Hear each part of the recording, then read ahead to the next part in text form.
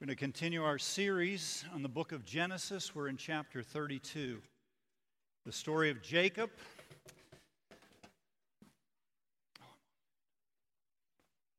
Here we go. It's tough when I get on his guitar. It's a problem. You know, it's an interesting thing, as Henry mentioned last week. Jacob's life is one twist and turn. He's always running away. He's always fleeing. He's never completely satisfied, and he certainly is often disturbed by fears and by foreboding. And we've got a certain clear case of that today. So we begin in chapter 32, verse 22. The same night Jacob arose and took his 2 wives, his 2 female servants, his 11 children, and crossed the ford of the Jabbok. He took them and sent them across the stream and everything else that he had. And Jacob was left alone. A man wrestled with him until the breaking of the day. When the man saw that he did not prevail against Jacob, he touched his hip socket, and Jacob's hip was put out of joint as he wrestled with him. Then he said, "Let me go, for the day is broken." But Jacob said, "I will not let you go unless you bless me." Then the man said to him, "What is your name?" He said, "Jacob."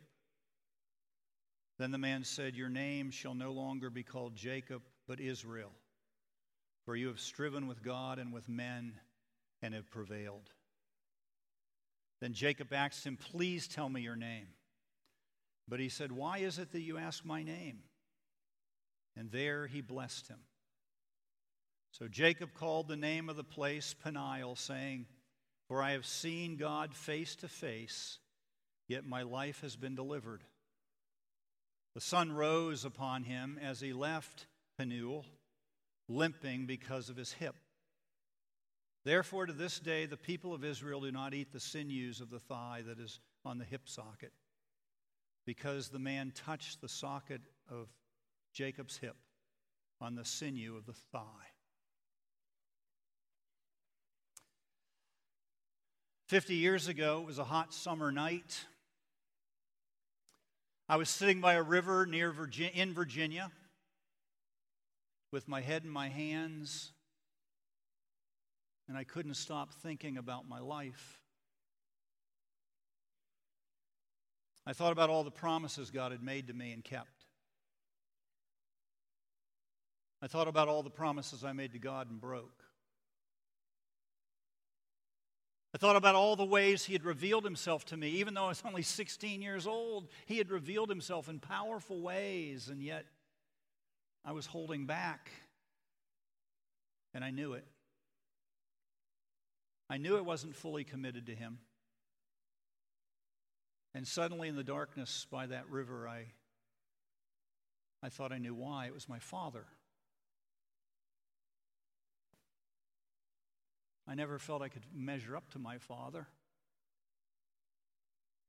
To me, he was a standard of devotion and faithfulness. He was devoted and faithful, and I wasn't. And with scene of my life running, scene after scene, as my mind was racing, all I could think about was my own inadequacy. All I could think about was what a failure I was. And then it happened. A man grabbed my shoulder. And I looked up at him and he said, "Doug, you're ready, aren't you?" Have you ever had a dream where you thought you heard the bell ringing and you wake up and it's the alarm? Right at that exact moment, it was as if God was saying in my mind, "Doug, you're ready, aren't you?" And this guy says it to me. I don't really know him. I knew his name. We'd never talked. He didn't know anything about me. But at that moment, he touches my shoulder and says, "Doug, you're ready, aren't you?" And it was as if the Lord was saying that to me, and I said, "Yes, I am." And then he prayed for me. And suddenly, At that moment, I was free.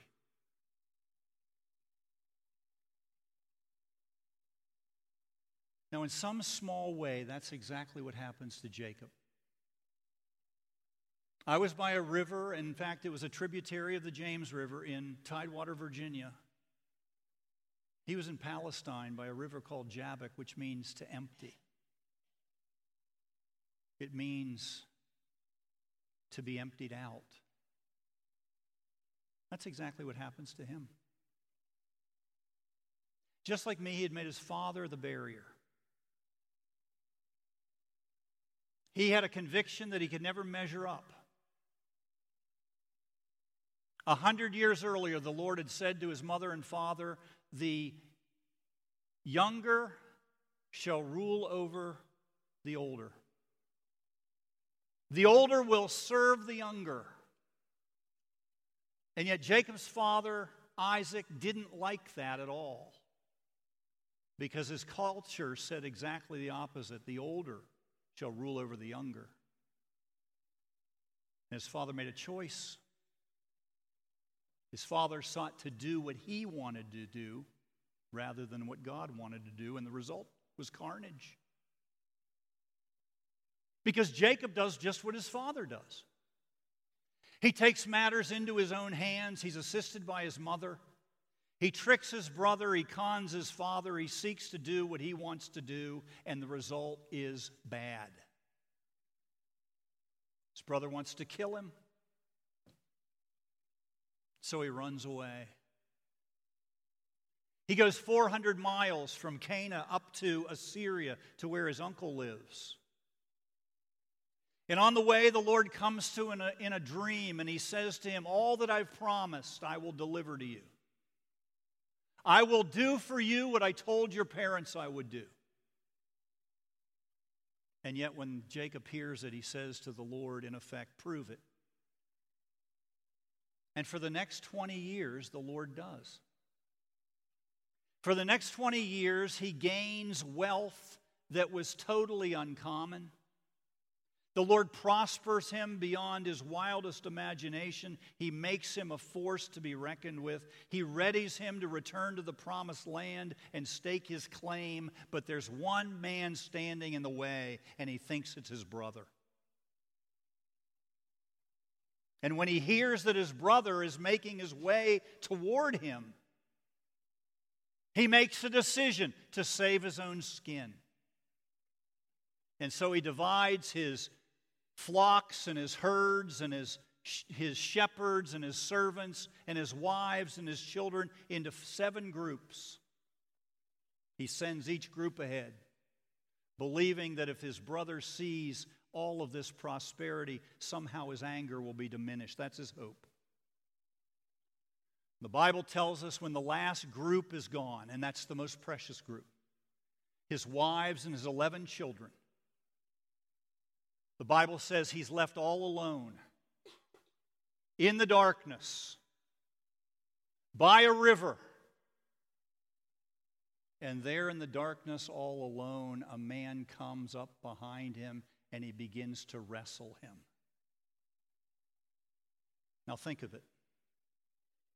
When God came to Adam and Eve, it was in the cool of the garden in the morning. When he came to Abraham, he came as 3 traveling strangers. But when he comes to Jacob, he comes as a man who wrestles him in the night. God fights him. And in that fight, Jacob comes to know the truth, not only about God, but about himself. So let's dig in.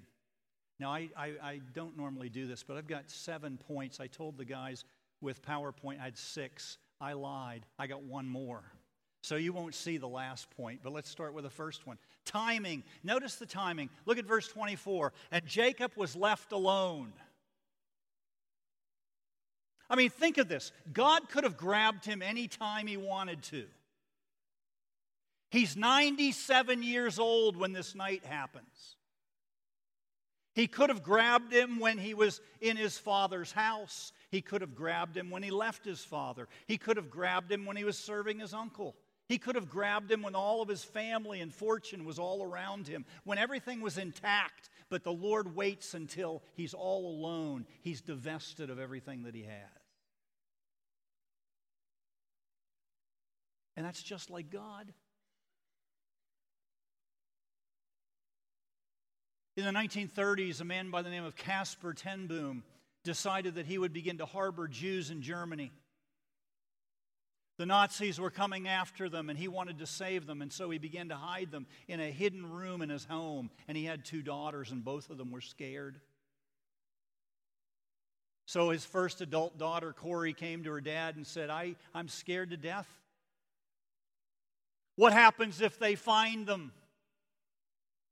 What happens if we're found out? How will I have the strength to go on? And her father asked her a question. He said, Corrie, when you were a little girl and I wanted you to buy a train ticket, when did I give you the money to go to the station? Was it a week ahead of time? She said, no, Dad. Was it a day ahead of time? No, Dad. Was it an hour before you left the house? No, Dad. You gave me the money when I left the house. And he said, that's what the Lord will do for you, Corrie. He'll give you exactly what you need at the moment you need it. And that's exactly what he's doing here. This is the climax of Jacob's life. He won't die for decades, and yet this is the high point. And what is his high point? When he's all alone.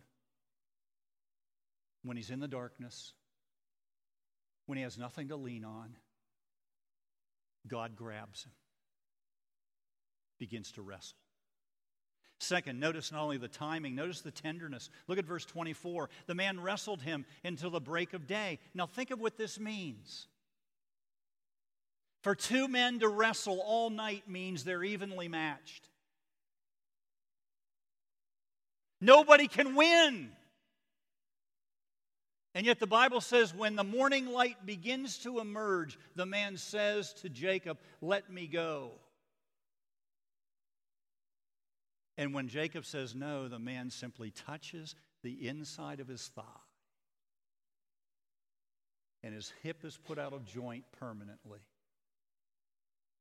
And suddenly, Jacob comes to recognize something. This guy could have touched me in the first minute. He waited all night to do it. This isn't an even match. With the touch of this man's finger, Jacob is crippled for the rest of his life. For the rest of his life, he recognizes how tender God was toward him. He could have wiped him out. But instead, after 10 hours, he gives him a touch. A permanent reminder of how tender God is. Third, notice the target. Look at verse 24 again. And the man wrestled him until the break of day. I think of Jacob's life. You read about Jacob's life. He's always had a foe. He's always had an enemy. His first enemy is his father. For 77 years, Jacob has calculated that his father's the one who's standing in the way of his blessing. For 77 years, he knows his father loves his older brother more than he loves him. In fact, he knows that his father loves Esau so much that his father is willing to disobey God. He knew that Esau would get what God had promised because his father loved him more. In fact, he's so certain of that, he's willing to trick his father. He tricks his father into giving him the blessing, and then once he gets it, he knows his brother's become his biggest enemy. Finally, he's got a new enemy. It's not his father, it's his brother. He knows his brother will stop at nothing to exact revenge against him. But here at the river in the darkness, he comes to know the truth. His enemy is not his father. His enemy is not his brother. His enemy is himself. Here, all alone at the river, he comes to recognize that all his life he's gotten it wrong. Here in the darkness of the night at the river, he comes to recognize in this wrestling match that God is in the business of showing us how helpless we are without him. Fourth, notice the turn. These are going fast, aren't they? Fourth, notice the turn. Look at verse 26. Then he said, "Let me go, for the day is broken." But Jacob said, "I will not let you go unless you bless me." So think of this. When the wrestling match begins, Jacob wants the man to let him go. But by the end, a switch has happened. Jacob won't let the man go. You know why? Because he's come to recognize something significant. The greatest blessing he can receive is not the one he's stolen from his father, not the one he's stolen from his brother.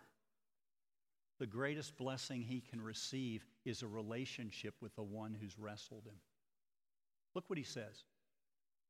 "I will not let you go until you bless me."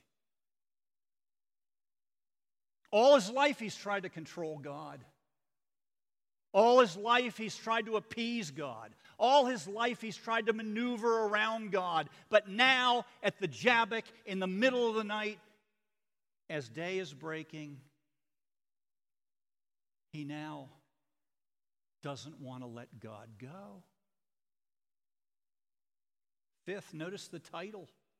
Verse 27, the man said to him, "What's your name?" He said, "Jacob."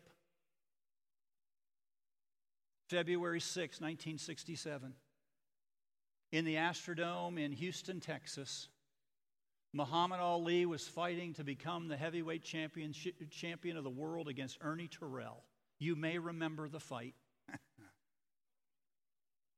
I only remember it because I saw the clips. It wasn't until the Thrilla in Manila that Muhammad Ali had become my favorite athlete in the world. But here in the Astrodome, every prognosticator, every analyst of the fight said it should go no longer than 3 rounds. Ali should win in an easy knockout. It didn't. It went 15 rounds. You know why? Because every time he punched him, Muhammad Ali would say, "What's my name?" And Terrell would say, "Cassius Clay." Then he'd hit him again. "What's my name?" 1 round, 2 rounds, 10 rounds, 15 rounds. And finally, in the 15th round, almost dead on his feet, Ernie Terrell said in response to the same question, "What's my name?" "Your name is Muhammad Ali." And Ali knocked him out. Think of the difference in this fight. God doesn't say, "What's my name?" He says, "What's your name?" In other words, do you know who you are? You've lived up to your name your entire life. Jacob means conniver, crook, schemer. That's what you've been. That's what you're known for. But now I'm going to give you a new name. Your new name will be Israel because you've wrestled with me and have prevailed. You say, in what way has he prevailed? I used to ask that question. I mean, how did he prevail? You say, well, I guess he didn't die. Yeah, that's a good way to prevail. You say he didn't get knocked out. Nope, he only got his hip put out of joint. But there's something far greater than that. He got a new name. You see, to name someone or something in the Bible meant that you controlled them, that you had dominion over them. And so when God gives him a new name, his name is Israel, not only does God say, I'm going to have dominion over you, I'm going to control you now, But I'm going to give you a name that has my name in it. El, God. Israel. From now on, you will know your true identity. Your true identity is not Jacob. Your true identity is you're mine. Then 6, notice the testimony. Verse 29, then Jacob asked him, please tell me your name. He said to him, why is it that you ask my name? And there he blessed him. You see what's happening here?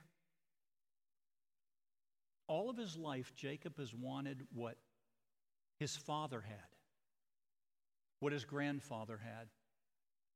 He wanted land, he wanted descendants, he wanted blessing, he wanted more and more. But now he wants something different. He wants him. Suddenly he recognizes that this is the one that wrestled with my grandfather. This is the one who said to my grandfather, I am your strength and your shield, your exceedingly great reward. He wants God. He wants to know and be known by the greatest reward of all. He wants to be identified with this Lord. Suddenly it isn't what he wants for himself that matters. What he wants is to live in the praise and glory of another who is the one who's wrestled him. His whole life he's had one deception after another. He deceived his father. He deceived his brother, he deceived his uncle, and he deceived himself. That's why I always get a kick out of people who say, I don't think I'm good enough to get God's attention. Say what? Well, I don't think I'm like you. I don't have reverend in front of my name. I just... Who is good enough? There's no one who's good enough, including Jacob.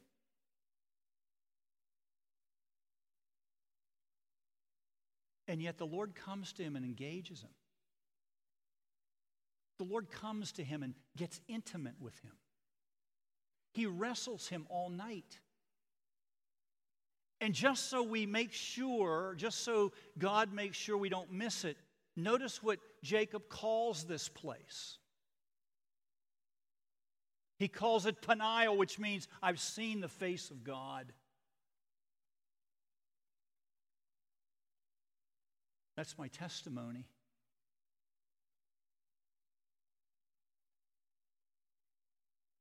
Seventh, notice the tie-in. Had to be a T. Think of what this means for you and me. First of all, it means that if you want to get closer to God, He's going to make you confront your biggest enemy, and that's you.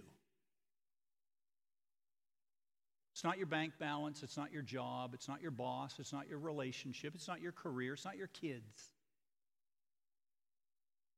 Your main problem is you.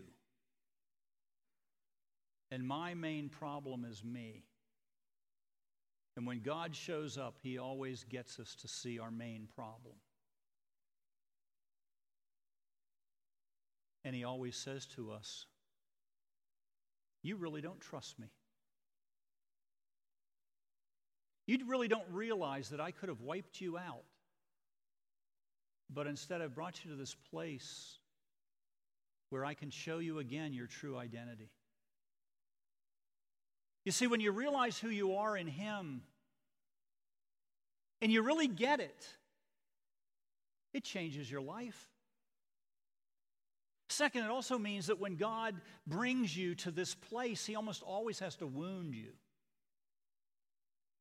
He has to break you down, get you out of your denials and your insecurities and your immaturities and your misdirection to see that deep down there is one singular desire that every one of us has, and it never goes away.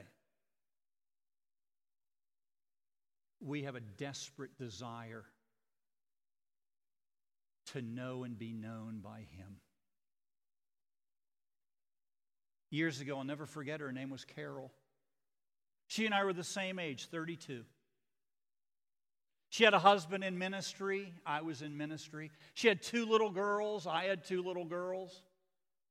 She talked a lot. I talked a lot. But she had something I didn't have at that point, and that was stage 4 cancer. I went to see her one day. She was in her dining room in her hospital bed. I sat down. I said, Carol, I got a question to ask you. Why don't they pray for you anymore on the radio? She said, because I asked them to stop. I said, why did you ask them to stop? She said, because they weren't praying properly. I said, but they were praying for your healing. Don't you want to be healed? She said, no. She said, you may never understand this. I know I didn't.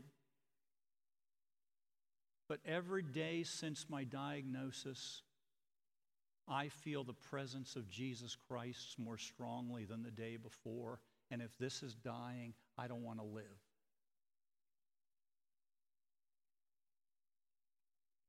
That's what Jacob is saying in the morning light.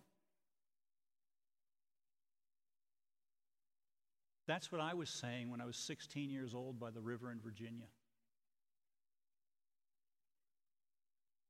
When the fight starts, he wants it to end. When the morning light comes, he never wants it to end. Think about this. If God had come to him in his power to wrestle, he would have been wiped out. God would have won the battle and lost the man. But instead, God came to him in weakness and apparent defeat, and he won the man. You know what I can tell you with absolute certainty? Before the beginning of time, God set his love on you. And he determined to save you by his weakness. In fact, it's only in God's weakness that we see his strength. Do you know why God only touched the hip of Jacob and dislodged it? He didn't touch his heart and make it stop. Because he was waiting to save all his destructive power for Jacob's son, Jesus. There's only one person that God has ever desired to wipe out. And that's himself.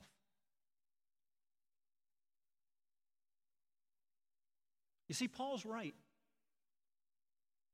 His power is made perfect in weakness. I first saw that when I was 16 years old, sitting by a river one night in Virginia.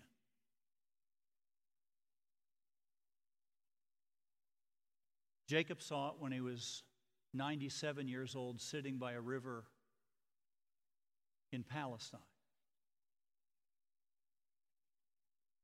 Have you ever seen it?